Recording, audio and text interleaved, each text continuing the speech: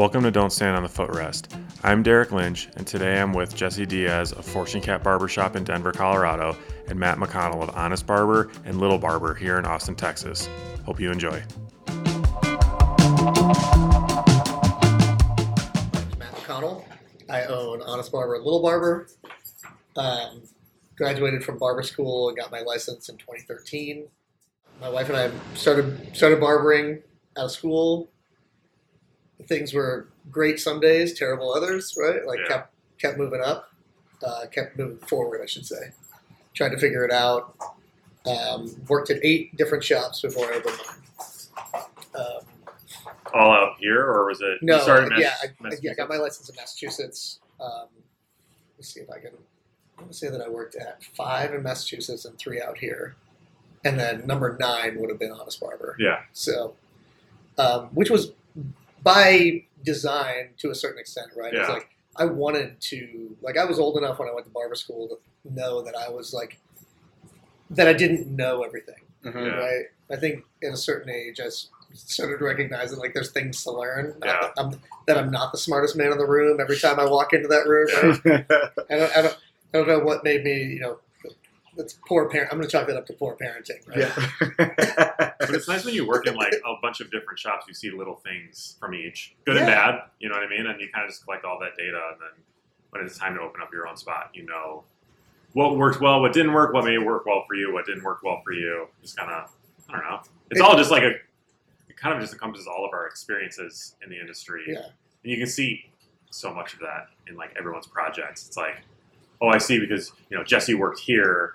I see that little bit here in that part of the shop, and same with you. It's I don't know. I think it's really cool. 100%.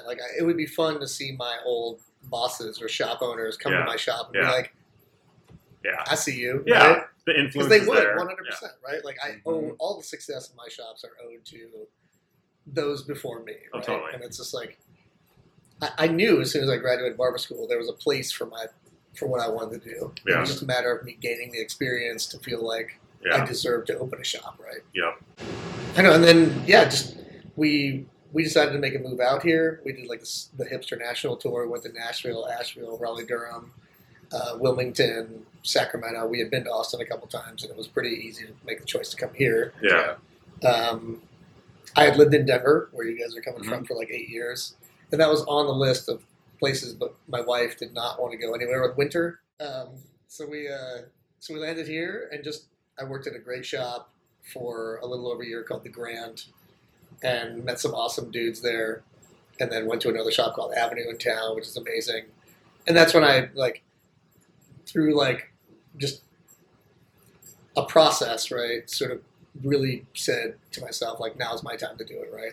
And that first shop was up for sale, and it didn't work out for whatever reason, but I had gotten a bunch of money together with a business partner who's now my ex-business partner, but and we just opened the shop, and it wasn't it hit the ground running, right? Yeah. You know how it goes. It's your blood, sweat, and tears go into that thing, and one day it kind of becomes something. So. Yeah. What made you how did you know when you wanted to open a shop? Was that something day one? Went into barber school knowing that? Because it's not like you and Nick kind of knew, right? Yeah. It was that was your dream. You know what I mean? So you knew that early on, but did you know? When did you know? Because there's a lot of guys that just I don't want to say fall into it, but they never really expected or planned for that. And then they're opening a shop, and then several more down the road, and this huge success. And I don't think they necessarily planned for it, but no, I would say I have an entrepreneurial sort of spirit. Yeah, is how I'd always describe it, and I've air quotes opened a lot of businesses in the past, right? Ranging from just because I was coming up in my early 20s and the early 2000s, right? And the .com boom was my formative years when it comes to that. And I was well, of course I'm going to be a billionaire, right? That's just what I do. You buy a domain and then you're a billionaire, right? So, did some fun stuff like that. We had a lot of fun in Denver. My buddy and I were kind of we did a promotion business that was really just us throwing parties at bars. Yeah. Right? It was awesome. Yeah. But anyways, my entrepreneurial spirit and barbering just fit, right? Yeah. It was I had the experience of cutting hair, and then knew that the next step was just become a business owner.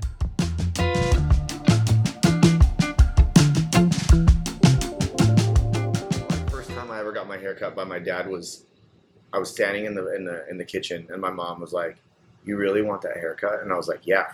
And I like wanted the skater cut, you know, like my hair was long on top, and I wanted the side shaved. And I was like, "Can you take my mom's stylist was named Jatan, and she looked like the chick who was trying to steal the wedding singer away in The Wedding Singer." Wait, are we talking like early '90s Tony Hawk, or like the young Hitler, like early, like mid 2000s? Oh, like young Tony Hawk, yeah, Okay. like young Tony Hawk bowl cut, and she's Brad like, from Home Improvement. Yeah. So what was the Brad Pitt fucking? "Oh, the Fury haircut, Fury yeah, haircut, the yes. Fury haircut." I didn't know if that was like the skater cut. No, we're talking no, about no. Tony Hawk. Got it. But all you just hear is from the garage is like muffled. Like, and I'm like, "Oh my god, what's going on in there?" My dad opens the door, and our cockapoo honey comes flying out of the garage, covered in nicks, buzzed down to the freaking skin. And my dad's all, "You're next." And I was like, "Oh fuck, maybe I don't want this haircut anymore." That's hilarious. That moment though, do you think that was like formative to you becoming a barber? Do you ever think of like Well, I you think noticing with intent the like actual hair? Just, my mom was just always like, "Dude, you like fix like hair all the time, like with stuff." Like, what she'd be like, I'd be like, "Move that hair over there," or like I'd be like, "I like that dude's hair," like, you know, dudes that have like big pomps and shit like that. I was always into hair. Like, I thought, like, yeah, like, interested. well, it was like everything that tied it together. My grandpa was from the 40s and 50s, so he like dressed that way, and he carried his life out that way. So like, when I saw that, and I was like, "Damn, like that," like grandpa would say that's like slick. yeah. And then eventually, like, it kind of just started like where I gave a shit about my hair a lot.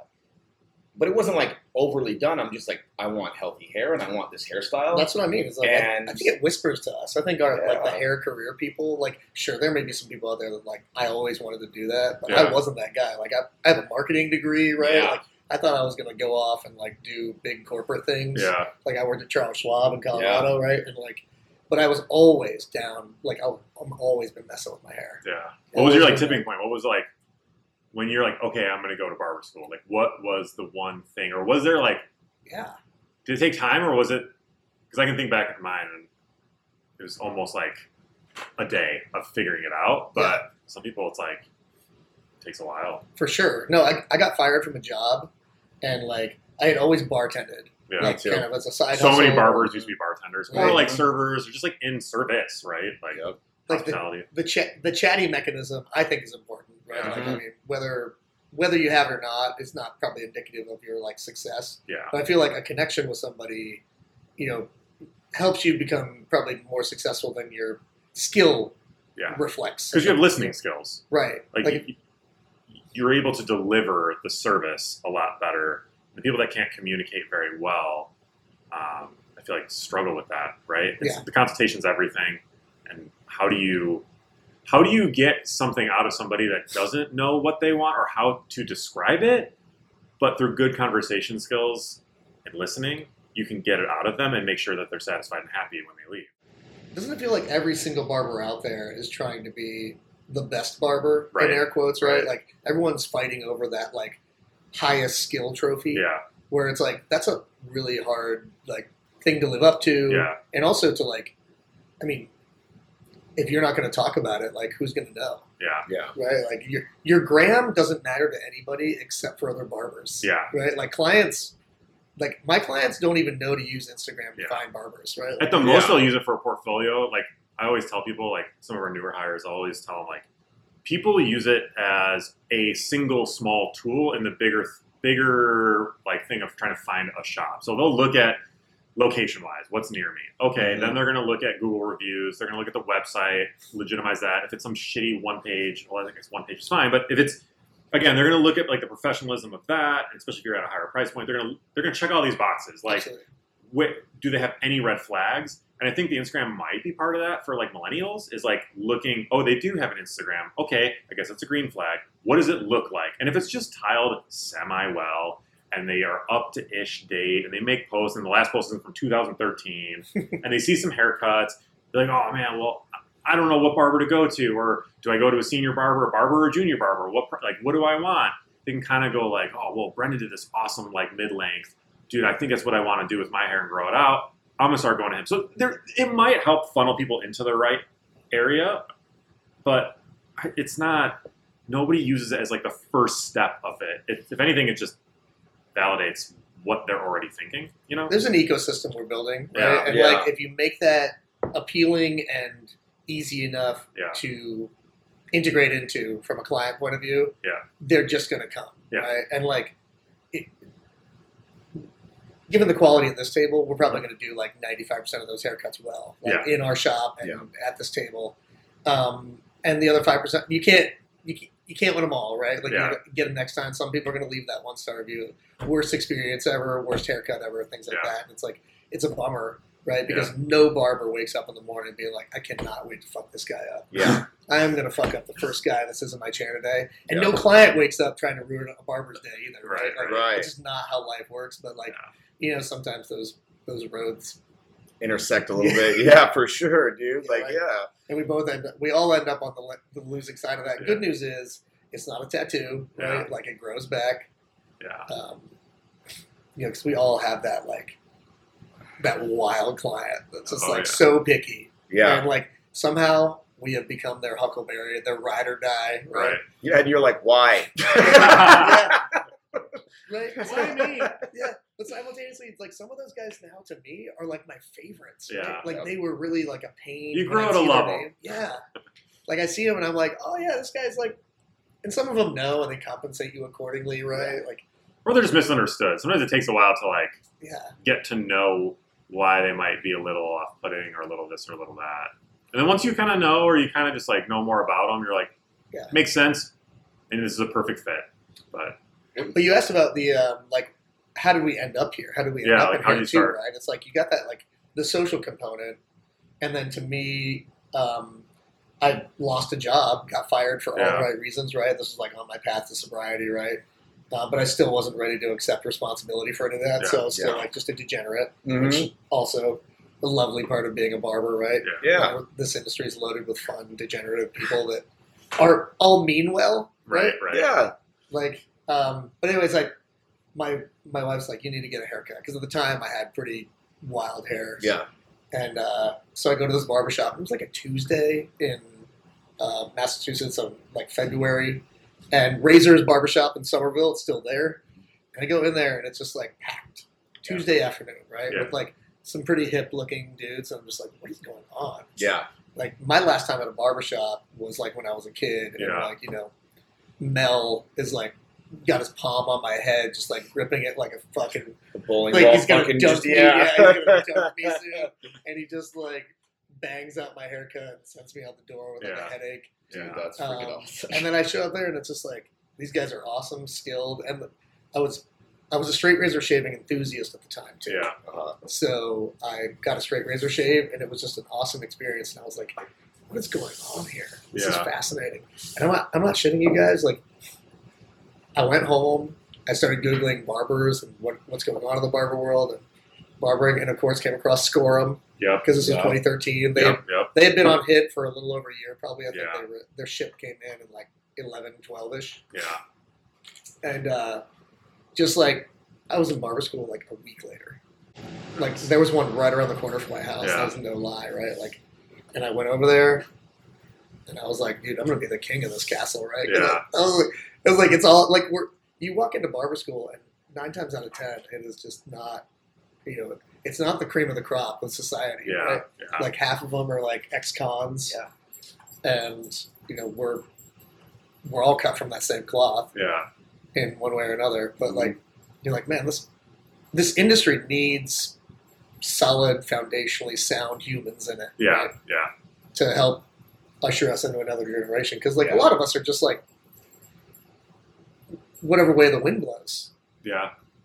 You know, they're just trying to make a couple bucks, not realizing, like, dude, if you settle in and do good work and take it seriously, you make a really good living. Yeah. And a really comfortable very, like, living, fulfilling, right? too. Like, when you were saying the thing about the talking, dude, I was fucking awful when I started cutting hair, bro. Like, bad.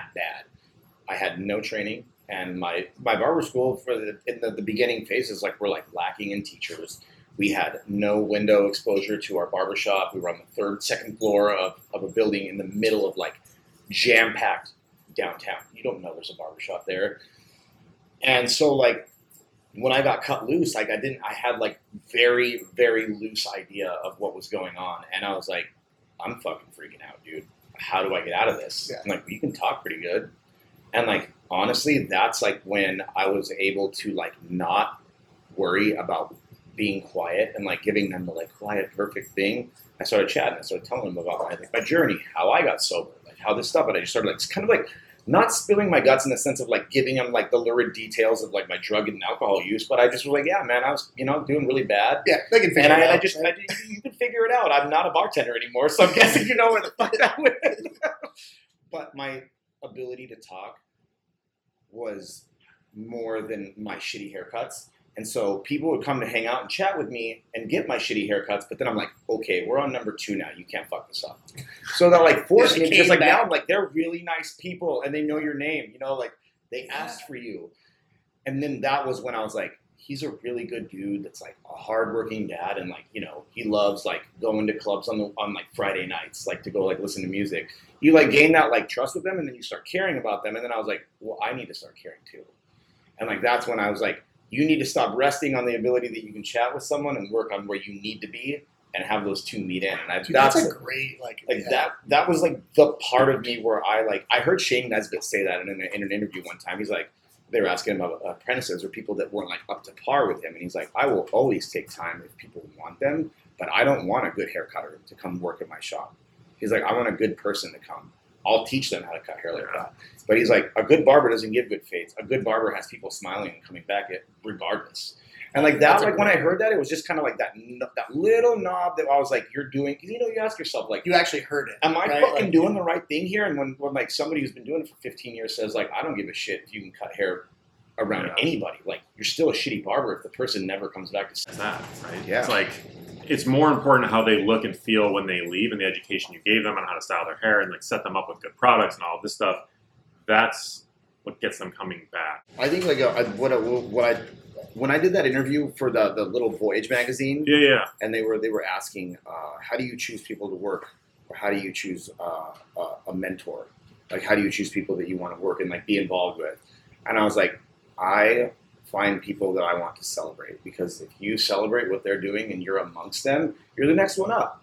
Like how can you say that you want to do something and it only be you? Like, if I were to be like, yeah, I fucking built Fortune Count on my own blood, sweat, and tears, like these fucking raggedy assholes over here were just along for the ride, blah, blah, blah. It's like, no, dude. Like, one guy asked me, he's like, dude, Clay's a good hair cutter. And I was like, he's way better than I am.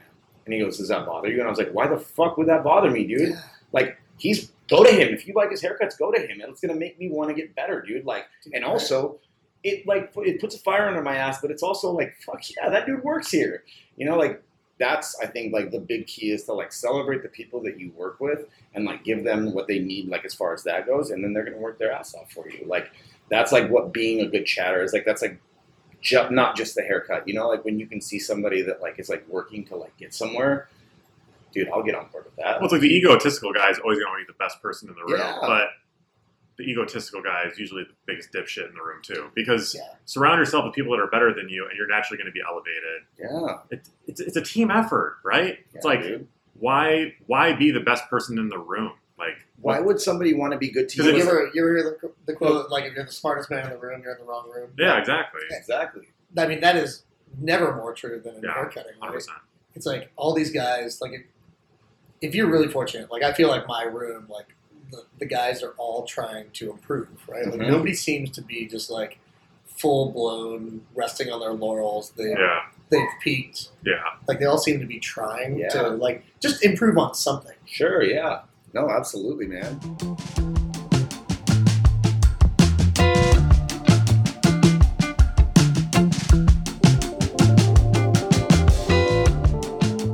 So when did you open Honest Barber? Okay, so Honest opened in 2019, February of 19. And, COVID was exactly a year later. Like, COVID and my ex-business partner leaving happened, like, right around the exact same time. He left in January, and then COVID happened, like, February. Yeah. We closed, we closed March 19th here. Mm-hmm.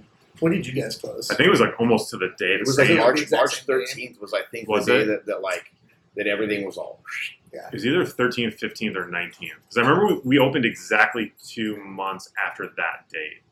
We closed actually a few days before the government forced us to. We thought like, 15 days, flatten the curve, like we'll like set an example for other local business, right? And then we did that, and then a few days later, like, oh yeah, you're gonna be closed for a while. And we're like, 15 days, whatever. And then it was like 2 months later, and then we waited for everyone else to open up and see how that went for a couple of days. And then I hit up some owners like, how'd it go? Were clients weird? Like everything. Then we opened up, but I remember it was exactly two months to the day. There was a moment where I like resigned. I was like, well, I guess this is it, right? I guess I'm going out of business because there's what else is there, right? Yeah. And that resignation gave me such relief. And like now that I've experienced that feeling of just like, well, I guess it's over. Yeah. And it wasn't. Like I don't know if I can ever like feel real bad about any direction I go, right? Yeah.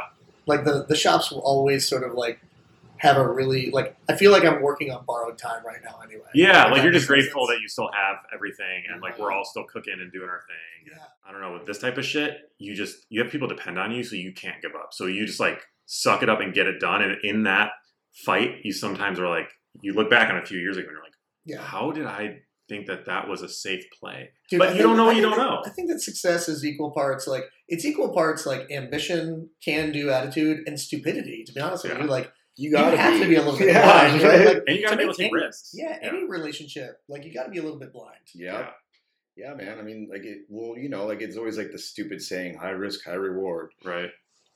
I mean, like that's kind of just how I work. Yeah. It's either like no or go. Yeah. And I think that like I was scared enough that it freaked me out enough to be like, you need to fucking do it.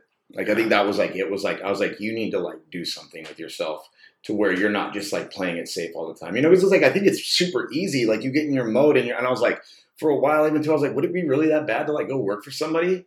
Like, would it be that bad? Dude, you know what's so weird right now is like the three of us around this table, we have like successful barbershops, right? Mm-hmm. If one of the guys that work there, guys or girls that work there were like, hey, do you want to buy this? They'd be like, oh man, I don't know. It's a lot of risk. Yeah. You know what I mean? Like they would look at a functioning, successful barbershop that's already good and up and running and be like scared of it. Yeah. Yes. But that's where all the creativity I think comes from in a way. Like there's so many cool things that happen that those like happy mistakes, shout out to Bob Ross. But it's like those things are what make it unique. And when you see something executed absolutely flawlessly, perfectly, there's no personality. And I can think of a lot of chains that probably had the creative like fuck ups and fixed it, and like it became a cool little thing about them that they have eradicated because it was viewed as a weakness or not done correctly or not polished or whatever. And then they found their formula, and it's just copy and paste and copy and paste.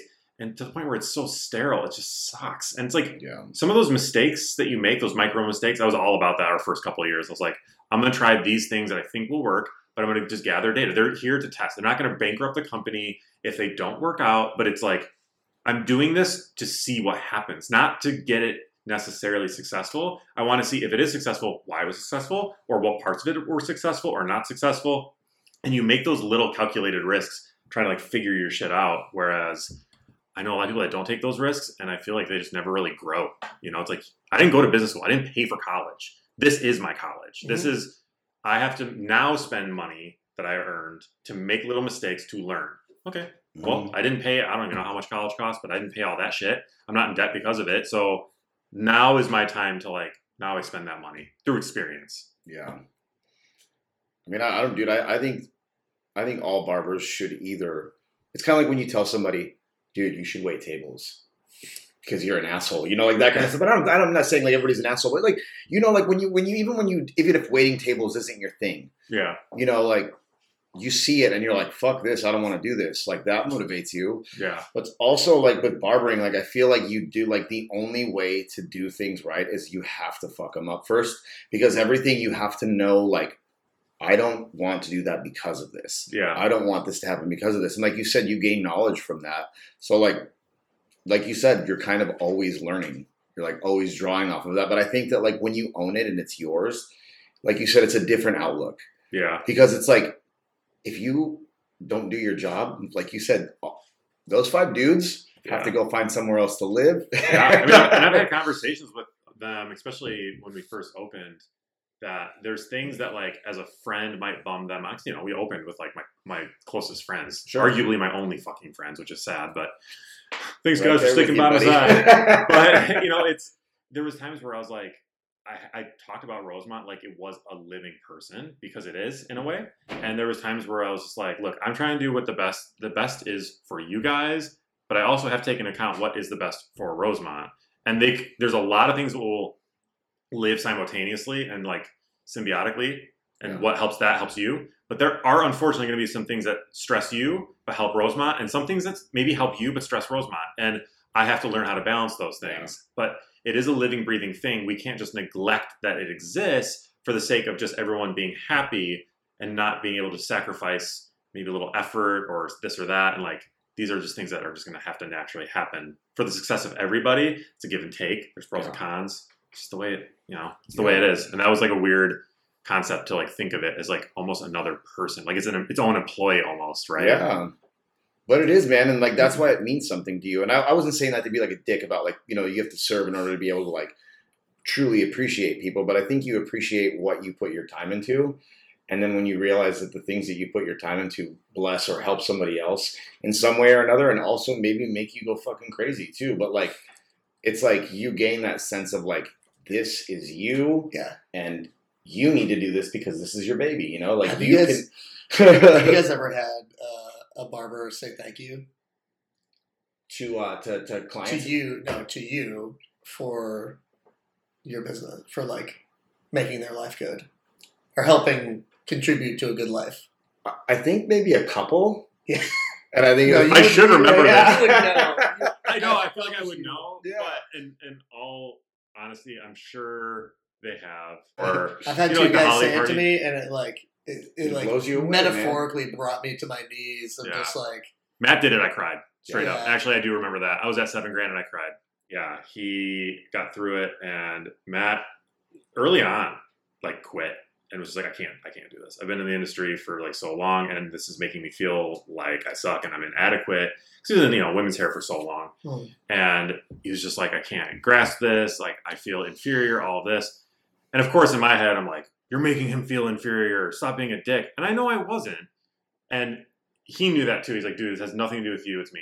We had a chat just about like just basic mental health things and anxieties and worries and all of that, and just trying to make him feel confident and good. And I was like, stick with it, dude. Don't just bail because it's hard. Like, see this through. I really believe in you. I know that, dude, I'm seeing progress. Things are fine. Things will be fine. And then they were fantastic. And dude, we love Matt to no end. Like, he's seriously awesome. And I think when we were at $7,000, he made me tear up. He was like making me feel like I was good at what I do when I was brand new.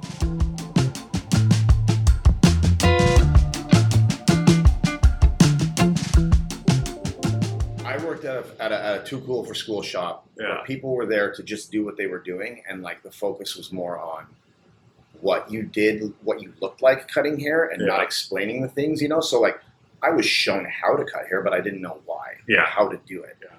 Like I just watched them do it, and like that, like I don't know. I just think with like the education thing, like I just think that a lot of barbers are told Instagram is how you get famous, and then you just got to pick up the pieces over here. It's like you gotta have the sick ass video with the turnaround and the head bop and all this stuff, you know. That's taught? Yeah, dude. People teach classes on that shit. Like people, you pay like barbers to teach those classes. Oh, like I got you. Like you but they teach like Instagram classes in like shit. Like they have like influencers come into the school and teach them how to do stuff, and it's what they want, right? Like it's like what the students want. But I mean, if you know how to dress in Stone Island. What else after that, you know? Do you know 3 base haircuts? Can you do a slick back, a side part, and a crop? Do you know the difference? And do you know how to build weight for all of those? Like when I'm teaching my apprentice, like when I ask him stuff, and I'm like, these are very fundamental terms. You should know what a perimeter is. You know, you should know where your occipital and your mastoid are, because people talk like that when they're teaching important classes. They're not going to be like, the bumpy thing behind your ear, you know, but like you don't get there unless you put the time in. And so, like, that's why, like, with schooling, like, what else happens when you're not cool, like, on the video or, like, stuff like when somebody tells you to do a regular-ass haircut? It's just weird, like, I mean, I know there are students there. Like, I went to school with some mature people, too, right? Yeah. Like, I wasn't paying attention to them because I was still drinking while I was in school, right? Like I couldn't give it, like I wasn't there yet. But like, what about that crowd that is like, how can we get more involved? Like, how can we as barbershop owners, like, I just wrote something down. It's hard to convince them though. Like we did, and we did a job fair at the Evade Academy in Denver, and went there and like just for. We were the only barbershop that, because they have the academy that I went to was Douglas J. It's like independently owned.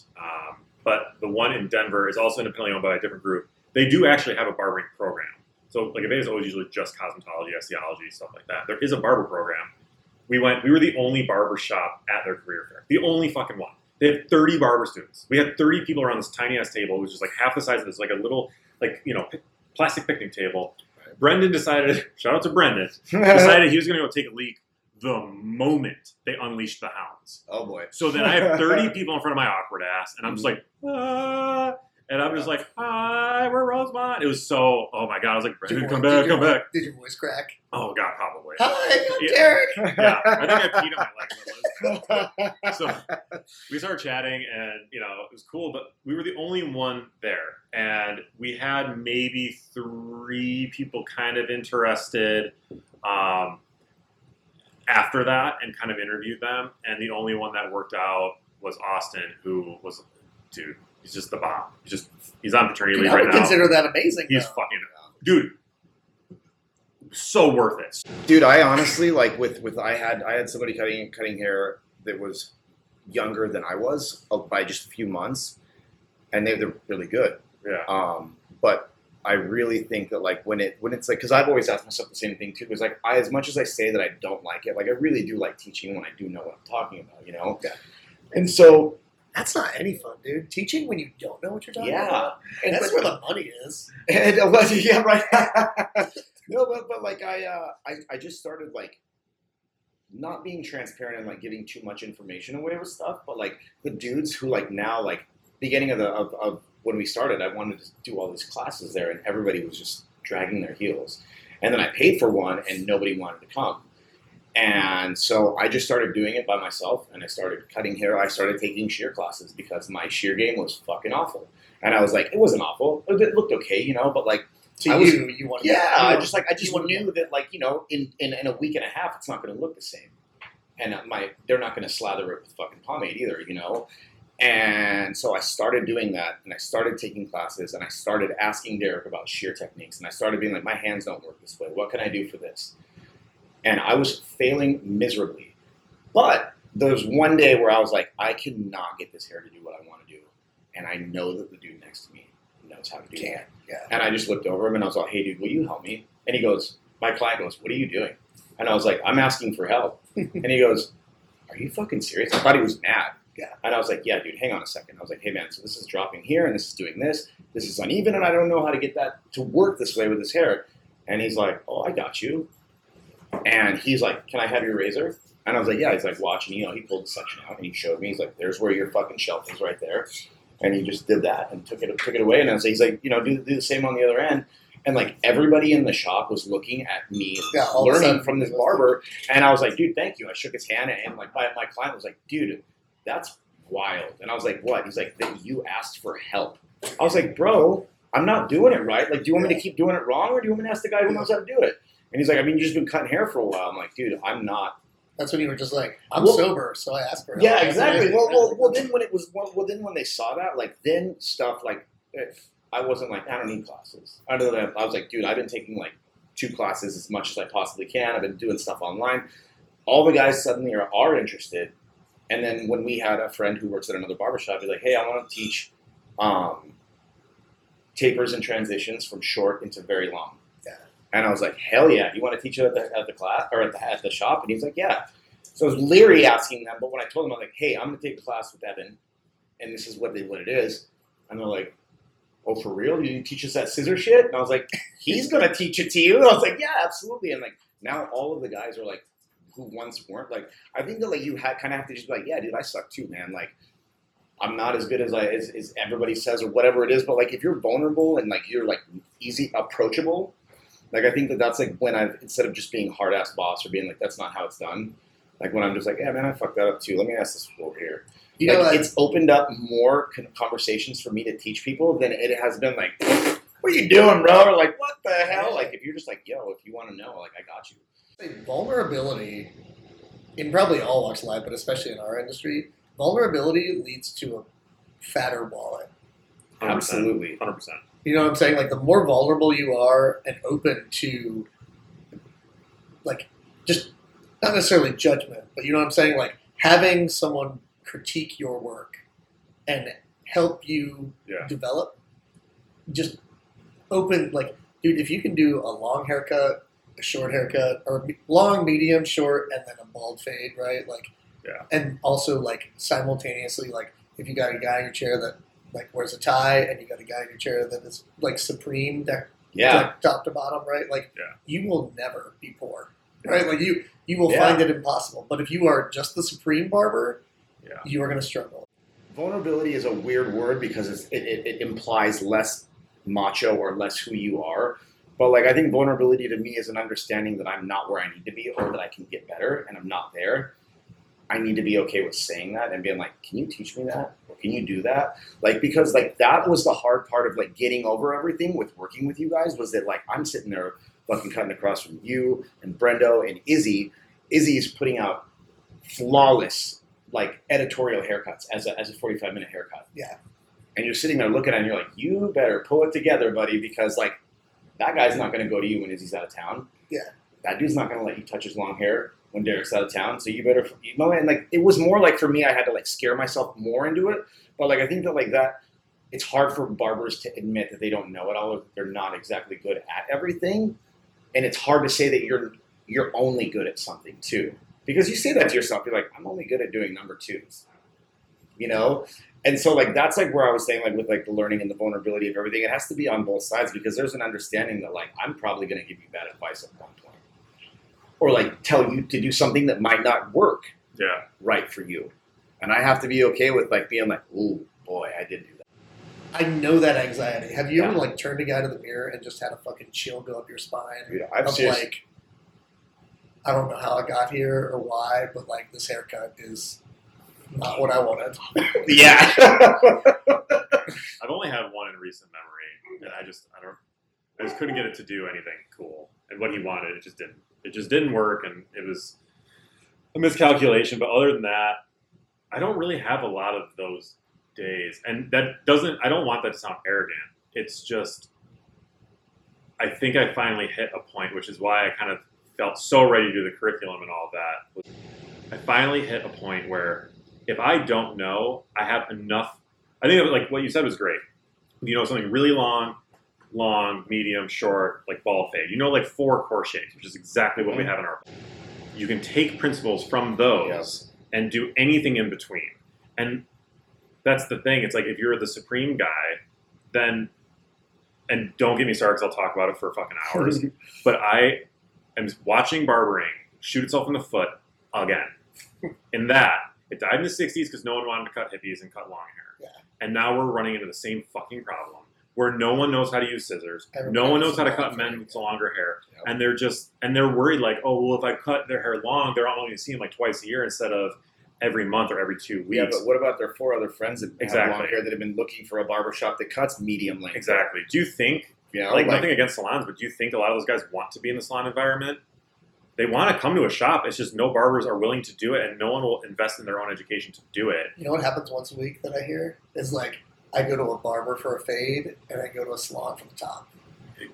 Dude, like once a week somebody comes into the shop that's like, I didn't even know I could do this. I didn't even know I could do a one-stop. I thought I'd just get a fade here and then go. Yeah. Do we hear it too? And I mean, like we squash it immediately. We're like, okay, you can come to one place now because of what we do. But it irks the shit out of me. It is so painful to see. It's a lot of the newer guys. You know, it's the new heads that are just like, it's like, do you not read a history book? Do you not know what killed this for decades in the first place originally?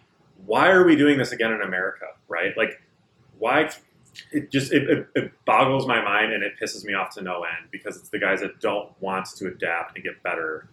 And, you know, call me a hypocrite. I don't do designs and that wacky shit because I think it's a fad. And fads, to me, are I don't give a shit. They come and go. But like foundational haircutting is not fat. That is like literally what we do, right? Yeah. And you need that foundation, right? Like if you are really drawn to designs and you are going to make that your life's work, right? And you can build a core clientele somehow out of that, then fucking go. Yeah. Plenty of people out there are great with designs and do all Yeah. kinds of fun stuff, right? But far be it from me to judge them. But I'm with you, right? Yeah. Like I know who I am. I know what Yeah. I'm interested in. Like you want some cat scratches, you fucking got it, right? Like Mhm. I'm all day. yeah, But I'm with you. Like there's a goofiness to designing that I'm just kind of like, it's just well, not like my thing. yeah. Plus, like, I'm not going to be 60 years old giving 17-year-olds like the Boston Bruins logo on the back of their head, right? Yeah. Like I can't picture myself being that person. Well, we saw, you know, the designs and stuff like that in the 80s and hip hop, and it was like late 80s, and then even into the like early mid 90s in the hip hop scene, and it was fucking sweet, right? It was cool. Yeah. And then now it has turned into like a bunch of just. There was a reason that there was like almost a 20, maybe like 15-year gap between it. Things come and go. The designs, you know, late 80s, early 90s, and then they kind of went away. And then like they would come back recently in the last handful of years, and I feel like they're going away again. But like, again, if you know how to cut hair well, when the bowl cut comes around, you know how to do that level of graduation. Mhm. When, you know, Tony Hawk early 90s or late 80s skater Yeah. cut is, you know how to do like a proper square layer. You know how to do these things. You know how to work with fringe. You know how to transition. You know how to build weight. You know how to reduce weight. Those principles are things that, like, if you know those core shapes, you can go in between. And that's why earlier I said I don't really get too nervous about anything, is because I know mapping it in my head during the consultation, I'm not going to do the exact horizontal graduation that we teach in the curriculum. I might on a couple people, but I might take a principle of that haircut, and then I'm also going to, you know, use square layering for something, and then I'm going to take the fringe and do alternating subsections and create texture doing that. Or it's like, I have this arsenal of shit because I took a shitload of classes. Your and all this. attaché has everything. And it's like, you call on that shit, dude. It's like, fucking, what is it, Zelda? It's like, it's like a whole... His little ocarina. He's got this whole thing. It's dude, the your same fanny thing. pack is impressive. And right? It's that's bulgy, baby. But because of that, I don't get nervous. But I mean, I did for a very long fucking time. But I finally, you know, Well, this is a language, right? Like Yeah. our industry, our skill is a language, Yeah. right? And like Mhm. people that are really, really adept at it, right? Like yeah, that just you wanted to get good at something, you Yeah. got good at it, you looked at the next thing you wanted to get good at, Yeah. and now it's like every skill translates to like there will never I was just be gonna say that. Yeah. there will never be a moment in time where you can't give whatever the trendy haircut is. I look at these current trends and I see these guys coming in, and I'm just like, yeah, absolutely, dude, I got that. Yeah. But like, there was a moment where I couldn't even give a fade, right? Like, I Yeah. couldn't even taper Yeah. somebody out, whatever. And then like now, it's like you put all these skills together. Whereas like, yeah, when you're a one-dimensional barber, Yeah. like those clients are not going to be there forever, Yeah. right? Like they are going to need something else. And if you only do one thing, Yeah. right, like you are going to hurt. Well, they have those 2 or 3 haircuts, and it's just like a one-size-fits-all, building the exact same shape on a bunch of different heads instead of realizing, like, oh, I need to lean this out. So even though I'm, you know, using graduation here, just above it, now I might start actually layering and, like, reducing weight so that it sits like this. Or I'm going to create, you know, a weight line here. Again, there's no adaptability there. There's no, you're not designing the haircut for somebody when you're a one-dimensional barber or hairdresser. You're just like, oh, I was taught this at a class. I'm going to do this trendy look on somebody. But does that crop fit that face shape? Why would you put a crop on somebody that has like an extremely heart-shaped face? It's going to make them look goofy as shit. They're going to look like fucking Megamind. Because I said, Right? Eddie Munster. Or Eddie It's just like, right? So seeing those things, and for me, that took a long time. It's like Johnny Bob always says, like the barber's eye. It took me a while to see that, especially in hairdressing, which is probably why I was always stronger in men's cutting, because I could see it a little easier in men Mhm. than on women. But like, I didn't know what was suitable. I didn't know what was tasteful. I didn't really understand it. I just did the same haircut on dudes, you know, scissor over comb that I was taught, never used clippers, and I was one-dimensional, and I got away with it for a long time. And then I was like, enough.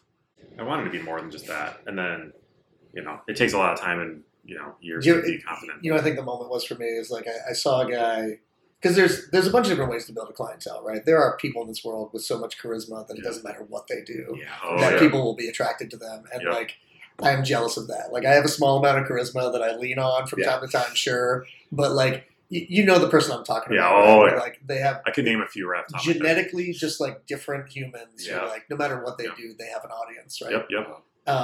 But the surefire way for the rest of us to be booked weeks in advance is because we are well-rounded. Like we have a depth of skills and like we are good people, right? Like we're reliable. I was just going to say dependable, reliable. I was like waiting for you to say. I'm glad. Yeah, like showing up every day to work is like, it's such a boring, like nobody, like people are probably turning off the podcast right now because they're like, oh, that's fucking boring. Yeah. You know? I want to hear rock star shit, but like the consistency and like, that's longevity, right? And dude, I'm playing the long game here, man. I'm not going to be a barber for 4 years and piss off. This is my career. This is what I do. It's all I know. One of the first things he told me one day when I was talking to him, he called me and he's like, "Hey, are you going to work at the place after you're done with your apprenticeship?" And I was like, "I don't know." And he goes, "Can you answer one question?" And I was like, "Sure, dude." I was like, "What's up?" He's like, "Are you looking to make money or do you want to be good at what you do?" And I was like, "I honestly want to be good at what I do." And he's like, "Dude, fucking right on." Like that was literally a phone conversation we had. So I just asked him, I'm like, "Dude, what do I do here?" And he was like, "Do you want longevity or do you need money right now?" He's like, "Either way is not bad, but you need to figure out where you want to go." Yeah. And like that was honestly the moment when I was like, I really do like haircutting.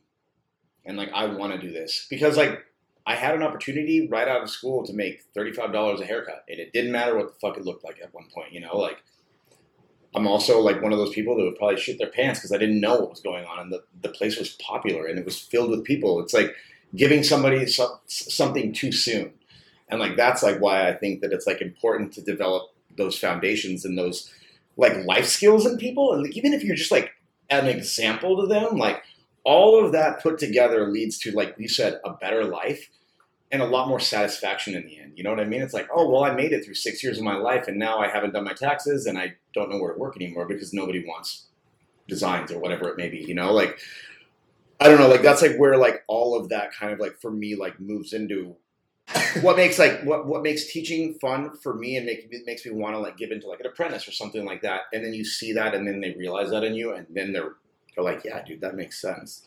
But like you said, sometimes there's just guys that just want to do certain things and just want to like focus on that.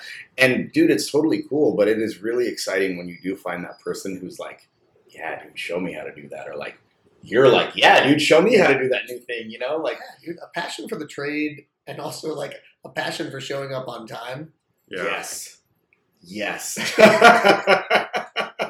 Yeah, we beat that horse earlier. Yep. Big time. But Yep. Right, that person though is well, I don't want to say they're rare, but you know they are. Yeah. Right, they're out there, but we have to find the one that wants to be in our shops. Sure. And you know finds that enjoyment. Yeah. And because the formula is it's pretty straightforward. Yeah. But there are like the guy that wants to be in the barber lifestyle.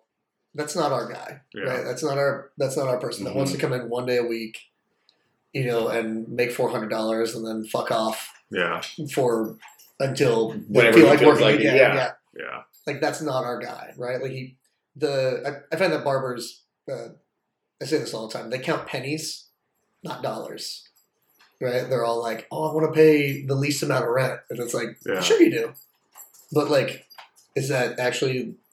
Are you actually making money? Are you making a living, right? Because like I can't convince you that you know paying less rent makes more sense. Like if you can't do basic math of like, oh well, you're paying $400 a week in rent here, but you make $2,000. Yeah, you're paying $100 a week in rent here. Yeah, but you make $400 a week. People are chasing booth rent to the point where they're almost blinded by how much that price of the haircut will be. How long are their haircut times in that shop? Like, are they held to a standard of 30 minutes or 45 minutes or an hour? How much are they going to make? What are their shop hours? Are they allowed to work 5 days or only 4 days? Are they given this many hours per week? Can they work overtime? All of these contingencies are like an afterthought. It's like... We talked earlier about... So financial literacy or lack thereof in school. You got one of your guys who's like amazing at it and another guy who could not even like, probably can't use a calculator to escape a paper bag sort of thing, right? And that's okay. It's weird because you think that like, oh, this is real obvious, right? Mm-hmm. Like, so I'm going to net $1,600 by working at this shop. I'm only going to net $200 by working at this shop. Like, they might not even know what the word net versus gross means. Exactly. Right? And that's okay. This isn't about an insult. It's about it's about financial literacy. Yeah. And like it's one of the many mountains we have to climb when we're sort of recruiting people. Yeah. And it's like, hey, how do I can't convince you this is a good job. Yeah. Right. I'm not even going to try. Yeah. Like, if you haven't decided that like haircutting at my shop is a good idea, at the very least financially, then I can't take you much further. I used to qualify the shop. Yeah. Now I want to qualify my candidates. Yeah. And I feel like that has been a big step for me because it also is another elimination factor. Yeah. Right? Because like people, when they talk to me, hopefully sort of understand like what my vibe is. Mm-hmm. And, you know, I kind of mentioned that like I want them to come in and try out. Yeah. It's a two-way street. Yeah. Right? Oh, yeah. Like if they try out and they feel the vibe and they like it and they like being in a room of adults that are like earning a good living and there to support each other and help each other and learn and grow. That's awesome. Yeah. If you don't like it, right, for whatever your reasons are, right, like, that's okay too. Yeah. Right? Like, I want you to feel good about it. Yeah. Because if you feel good about it, you're going to show up and I mean, if they flourish, feel, right? Well, like that's actually really kind of brilliant because, like, why would you want to try and thrive somewhere you don't want to be? Yeah. You know, that's a really great, straightforward, like, not insulting question. Like, do you feel it here? Yeah. Because if you don't, bro, like you said, like that will throw off the synergy of your whole. When there's not a lot of people applying, then how do you go, oh, I don't think this is a good fit? And then you're like, okay, well, then there's no one next behind them. Then what the fuck do I do? And you need people. And that's kind of been this like, well, they're offering this up the street. And you're like, okay, but, and you don't want to talk shit and be like, well, I know all this stuff about that guy or this owner or that shop or, you know, what's he telling you? What are they telling you? Like, because that's petty, but you also want to look out for them because you're like, yeah, what kind of like false claims are they making? They're not busy. You know, like you don't want to sound like a dickhead, but at the same time, you're like, no, but you know the answer to that, right? Yeah. Like, you got to let them make their own mistake. You do. Yeah. But when you're like, I really fucking or need even if people, it's not a mistake, you have to let them shake their own tree.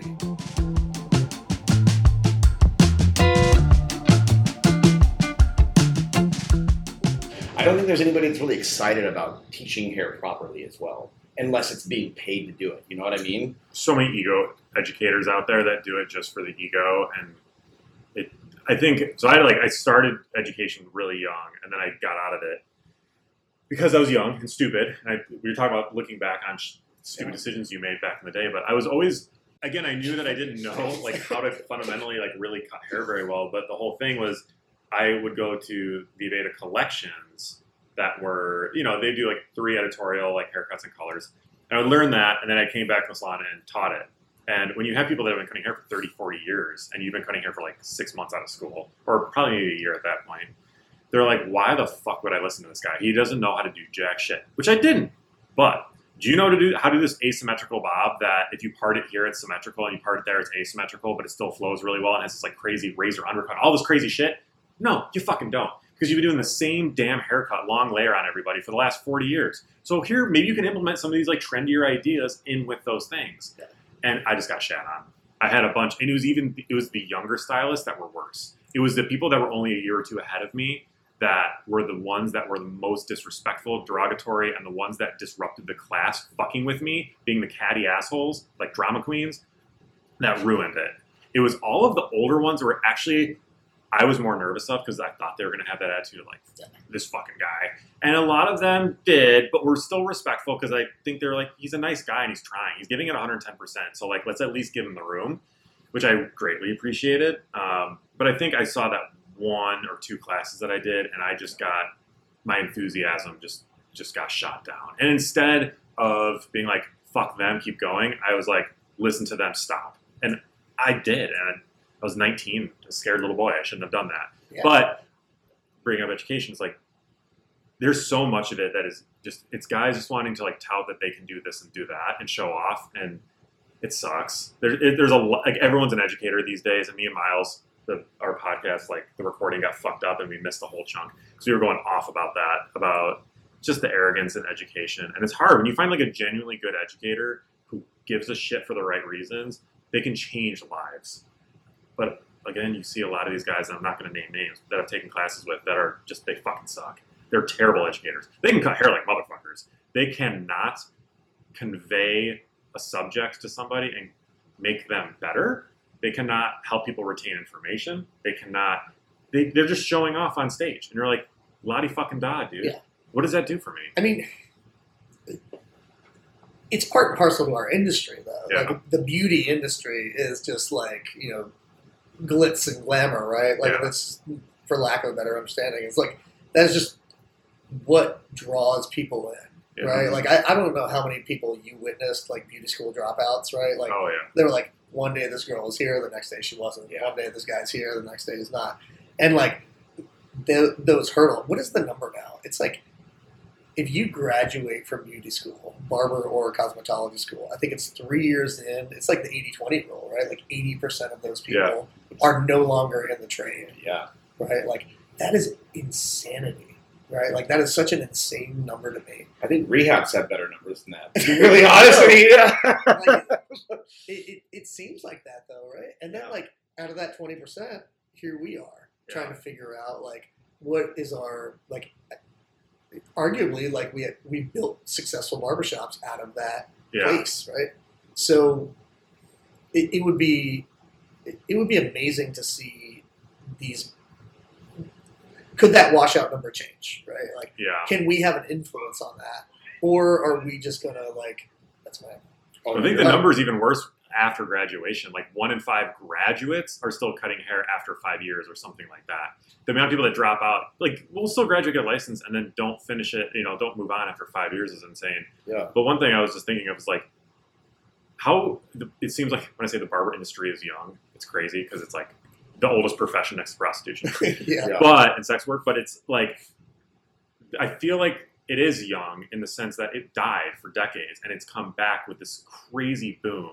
So in some ways it's young, and because of that, it has a lot of young people in the industry, which struggle to see through the glitz and glamour and the Instagram bullshit that is being presented in front of them, even when they go to hair shows. Matty Conrad is a great example, and I've never taken a class with him, which is unfortunate. I just haven't had the opportunity. But I have seen him do digital seminars and education, and from what I can tell, that motherfucker can teach. Is he gonna do some crazy editorial-looking stuff that blows your socks off? No. Honestly, everything I've seen him do is like stuff that we do on a day-to-day basis, which is so fucking important. Yeah, 200 sides, right? Yeah, and some of the haircuts aren't like I haven't seen before, but he can deliver the information in ways that I know people are retaining it. Yeah. And to me, I have so much respect for him for that, because if you have a dude that's doing this crazy shit, but they can't retain it, worthless. If you give them things that are just like, you might not be teaching them the most advanced shit, but if they can walk away and retain even half of it, that is a huge win. And he is an educator. And I think, I don't know, there's not a lot of people out there that, in my opinion, in this industry, people struggle to see through all the bullshit to get to the guys like him. He's one of those dudes that is huge and still does deliver on education. Yeah. You know the expression, this person's forgotten more than I know, sort of thing, right? Like, the DJ Muldoons of the world, right? Yeah. It's hard for them to come down to the level of somebody because most of the people that are at these classes are the young minds, right? Yeah. Like, no, I'm thinking like people that go to Matty Conrad classes. Oh, I thought about the DJ. Like, I see his like pictures a lot of like salons, right? Like probably the people in cosmetology school that never use their clippers, right? Yeah. So he's teaching them how to do a 4 on the sides. Yeah. And like finish with a nice soft neckline. Yeah. Things like that, right? Because like that is what they're gonna do. Yeah. I've been to salons and watched like a man be incredibly satisfied with an incredibly mediocre haircut because like he loves the girl that's cutting his hair, he loves the person cutting his hair, right? Yeah. And like that girl has definitely been to that that stage event to see and be marveled by a 4 on the sides. Yeah. But people like him and like Kevin Lutchman and some of these guys, they don't, when they're on stage and they're doing these things in these classes, they're not just, there's a difference between teaching and explaining what you're doing. And when you're teaching, you are explaining what you're doing, but you're teaching. And I guess it comes back to the retention thing. And when I look at some of the better educators out there, that they're making people retain what they're telling them. And even though we just talked about, like, that? Maddie is like, you know, because they just know how to be teachers. It's connection. It's its own skill set as being a teacher. I think though, like what makes like the things that I've learned from and the things that I've seen people like is it like again it goes back to accessibility. Like, do people feel comfortable talking with you?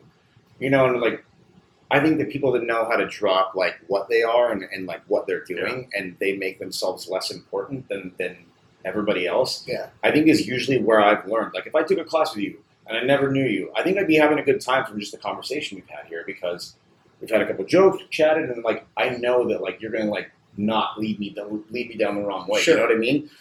I think a lot of people are scared of people because of their reputation and they don't give it a chance. And like other people are like, yeah, this is who I am. But when you like, you know, like shake hands and kiss babies, so to speak, you know, like you say, hey, dude, how's it going? Or like if you talk to the student who's at a show or something like that. I think that like from when I've asked other barber students and people who they've successfully learned something from, it was always like, I don't feel dumb. Like, and I don't feel stupid asking a question. Like, it was like opened up to me to where like it was clearly set out. You're going to make mistakes. Well, one thing you were like that piggybacks off of is what is that difference between showing and educating is reading the entire audience and teaching to everybody. Mm-hmm. And there's a lot of educators, I keep almost wanting to say names, that I know are just showing off and trying to outdazzle the most knowledgeable person in there and be like, I'm better than even the best person in this crowd, which we talked about earlier. If you're the best person in the room, fuck off. Yeah. I'd rather teach a class than have somebody come up to me and be like, yeah, you could work on this. I was like, okay, cool. That's fantastic. Yeah. But one thing that John did that was great was he's teaching all of this stuff. He's teaching, like, I think he was doing a razor fade on Dane's, like, brother, I think? Yeah, I think so. Yeah. And he was teaching all these techniques and whatever, and there's probably people in the audience that, like, don't do a lot. There's one girl that worked at a salon who's, like, just started doing clipper work. Uh-huh. Some of that might have been way over her head because she's kind of just, like, getting into this, and she works in a salon that doesn't really do education about, you know, bald fades and stuff like that. Some of it might have been over her head a little advanced. But he also talks to people that were just out of school and like how to hold their scissors properly. Yeah. But he didn't do it in a demeaning way. He didn't do it in a condescending way. And he did it tucked in with the other information. He's like, all right, so like, you know, we're going to scissor work home.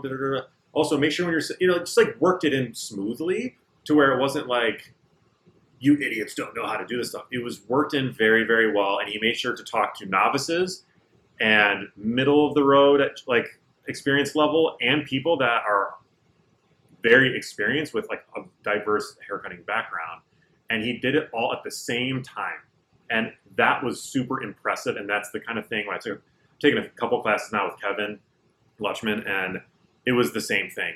If you were newer, you were never looked down on. He immediately knew how to talk to you as a newer barber or hairdresser, and if you were really advanced, he knew how to push you to get that little bit of extra out of you to make you a little bit better. Yeah. And Maddie, again, I haven't taken a class like one-on-one or in a small intimate group setting with him, but from what I've seen online, he does the same thing. I think that's one of the big things for me that makes an educator good. And that's what I try to do with our guys in the curriculum is, you know, when they have advanced questions, get them to that next level. And when they have really, they're like, oh man, I have a stupid question. I'm like, dude, it's not a dumb question. Yeah. Be humble, ask it. I'm not going to think you're stupid. I'm not going to think you're inexperienced. I'm not going to think you're bad at barbering if you ask me a simple question. Simple questions lead to really complex answers sometimes. And if you ask me a very vague, what you think is stupid question, I might be giving you a piece of information. And I answer that question, but I answered 4 other questions that are probably going to be coming next. And I saved us both time, and I gave you this very thorough answer that helped you answer a question maybe you didn't have today, but you would have in 2 more days, right? Sure. And it's just, to me, that's what makes people, it's the same thing with service, right? It's like, they're your guests, go above and beyond. Make them feel comfortable and take care of them, right? Mm-hmm. Teach them like you want to be taught. They want to know everything. Give them everything you have, right? Don't just show off.